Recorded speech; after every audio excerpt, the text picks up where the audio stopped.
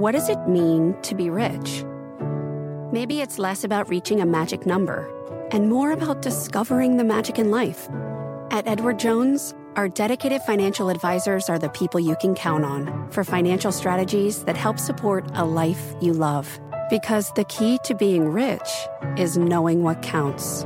Learn more about our comprehensive approach to planning at edwardjones.com/findyourrich. Edward Jones, member SIPC. Satya, thanks for having me back here in Seattle. You just got off the stage minutes ago. Thank you so much, John, and thanks for coming out here. It's sort of becoming a great habit for you to be showing up multiple times a year. We love it. It is indeed. Well, to talk to you, of course. Big announcements here. A year ago, OpenAI put out ChatGPT, and your stock is up around 50% since then.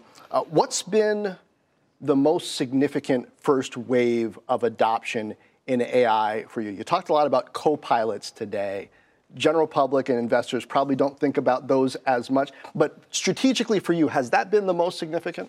Yeah, I would say both, John. I mean, there are two real breakthroughs in some sense with this generation of AI. One is this natural user interface that, the first time people really got a sense for it was when ChatGPT launched, right? Where there is a complete new way to relate to information, whether it's web information or information inside the enterprise. And that's what we're mainstreaming with our Copilot approach. And that definitely has caught the imagination. It's becoming the new UI pretty much for everything, or the new agent to both not just get the knowledge, but to act on the knowledge.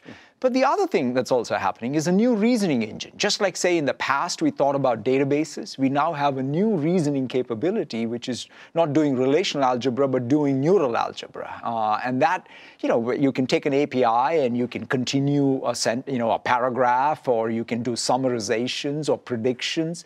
That's a new capability. That's going to change pretty much every software category. So between both of these, you can see a lot more mainstream deployment of AI and the benefits of it, right? GitHub Copilot perhaps is a good example of it. And that's what I think a lot of people outside of the developer community don't necessarily get, is that there's this AI tool that's helping developers to write code.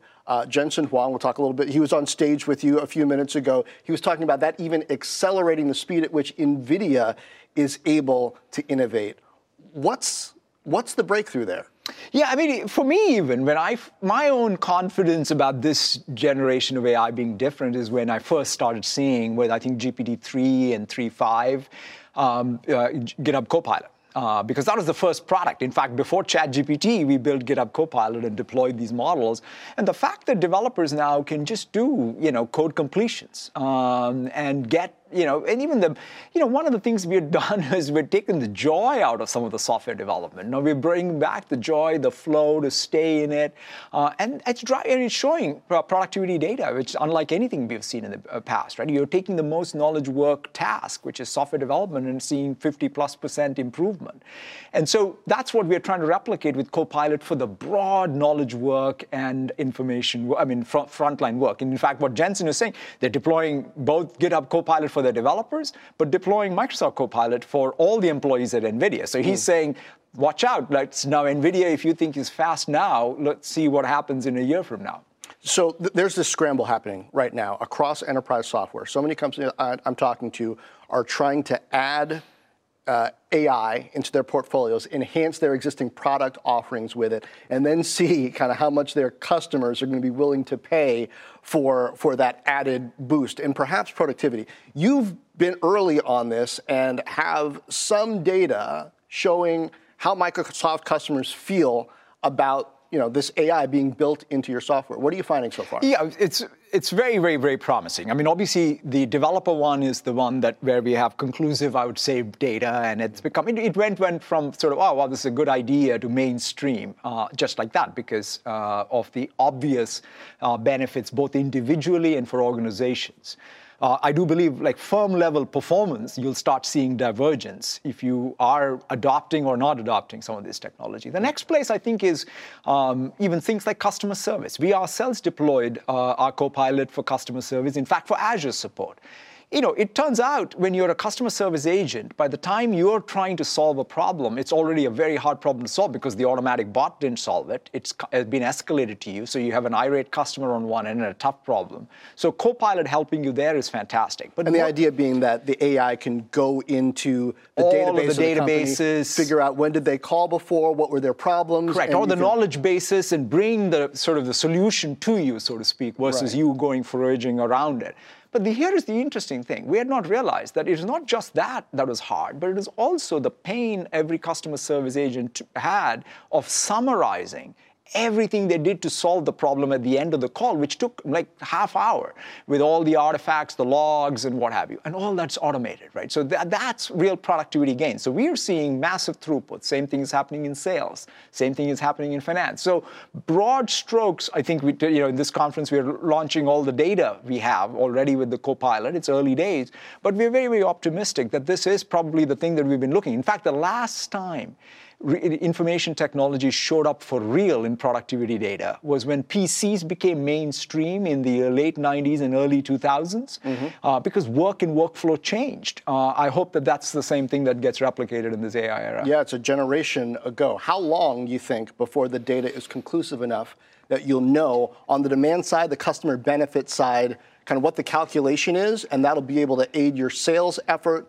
Yeah, it's a great question. In fact, one of the things we're also developing is a bit of a methodology on how do you go about measuring, because it's kind of one of the things, right? What's the productivity measures here?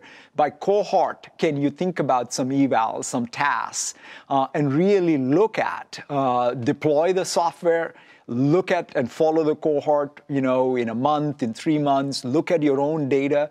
And that's one of the other things that we're realizing is it's like every business is different, every workflow is different, every business process is different, and it's also different in time. And so that's why even having these customization tools, so we're very excited about the Copilot Studio, because you need to be able to tailor these experiences for your specific business process needs. And so I think all of these will add up. And I'm hoping that in 24, I think of calendar year 24, is the year where we will have, I'll call it classic commercial enterprise deployment and deployment data for all of this. Well, I wanted to start there because that's sort of the top line, right? Customer demand, what are the problems that it's solving? But I also want to talk about the bottom line and cost, and that's where some of your chip announcements come in. You talked about Azure Maya, Azure Cobalt. Start with Maya, AI accelerator, ARM-based. This is not competing with NVIDIA necessarily, or Jensen wouldn't have been on stage with you, but starting with, you said, Microsoft's own workloads, the software that Microsoft is offering out in the cloud, this is going to help run that more efficiently. What kind of savings, what kind of efficiency is possible, do you think, with your own designed chip versus what you could get off the shelf? Yeah, I mean, the thing, John, that we're seeing is, as a hyperscaler, you see the workload and you optimize the workload. That's sort of what one does as a hyperscaler. A hyperscaler meaning it's you, it's Amazon, it's Google, you're the cloud.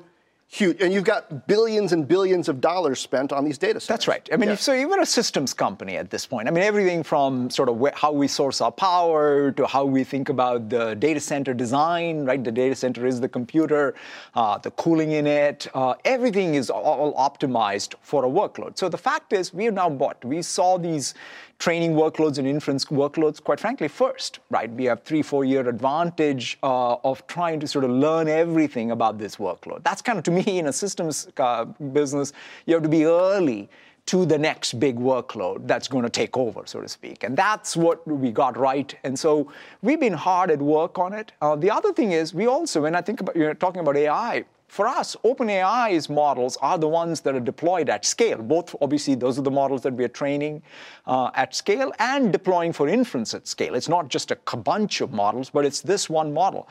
So we now have a great roadmap for how we think about Maya, how we think about AMD, how we think about NVIDIA, all in our fleet. Right now, as we speak, we have some of the Maya stuff powering GitHub Copilot, for example. So you will see us deploy our own accelerators and also take advantage. I mean, the other announcement today was the AMD announcement. We are going to introduce MI300 into the fleet. It's got some fantastic memory characteristics and memory bandwidth characteristics, which I think are going to make, and GPT-4 is already running on it. So we are excited about, obviously, our cooperation and partnership, which is deep with NVIDIA, AMD, and our own. custom chips are the new black, right? AWS has Infrastructure and Trainium. Google has its TPUs. What does it take to make yours better and get more benefit out of your systems working? Yeah, so I think the way I look at it and say is you don't enter the silicon business just to be in the silicon business. I think of the silicon business as a means to an end, which is ultimately delivering a differentiated workload. So for example, that's why I don't even think of the silicon itself. I think about the cooling system. I don't know if you caught that. What we did was we built an entire rack, which is liquid cooled for Maya. And everything, the thermal distribution of that entire rack is very different from a traditional rack. Guess what? We built it because we can then deploy these in data centers we already have, as opposed to saying, let's wait for the next big data center design, which is fully liquid cooled, which, by the way, is also coming. So that's the level. When I think about the advantages we will get, is not just going to be about one sort of silicon, but it's going to be the entirety of its system, optimized for high-scale workloads that are deployed broadly, like something like OpenAI inferencing. Now let's take a global perspective. Not long after we're done talking here, you're getting on a plane going to San Francisco. Chinese President Xi is there. He would like access to all of these innovations that Microsoft has been talking about, that NVIDIA has been talking about. President Biden says no. What should happen from here that both allows trade to take place and protects intellectual property? I think that's a great question. I mean, at the end of the day, nation states are the ones who define their policies. I mean, it's clear that the United States has a particular set of policy decisions that they're making on what it means to both have trade and competition and national security. And so as the states decide, and in this case, obviously, we are subject to what the USG decides, we will sort of really be compliant with it. And at the same time, we do have a global supply chain. The reality of tech as an industry today is it's globalized. And the question is, how does it sort of reconfigure as all of these new policies and trade restrictions all just play out? Whereas, at least for now, today, the majority of our business is in the United States and in Europe and in the rest of Asia. And so we don't see this as a major issue for us, quite frankly, other than any disruption to supply chains. The AI piece. That's right. That separation. That's right. Because most of our businesses, in fact, a lot of the Chinese multinationals operating outside of China are our bigger AI customers, perhaps. But China is not a market that we are focused on per se as domestically. We are mostly focused on the global market ex-China.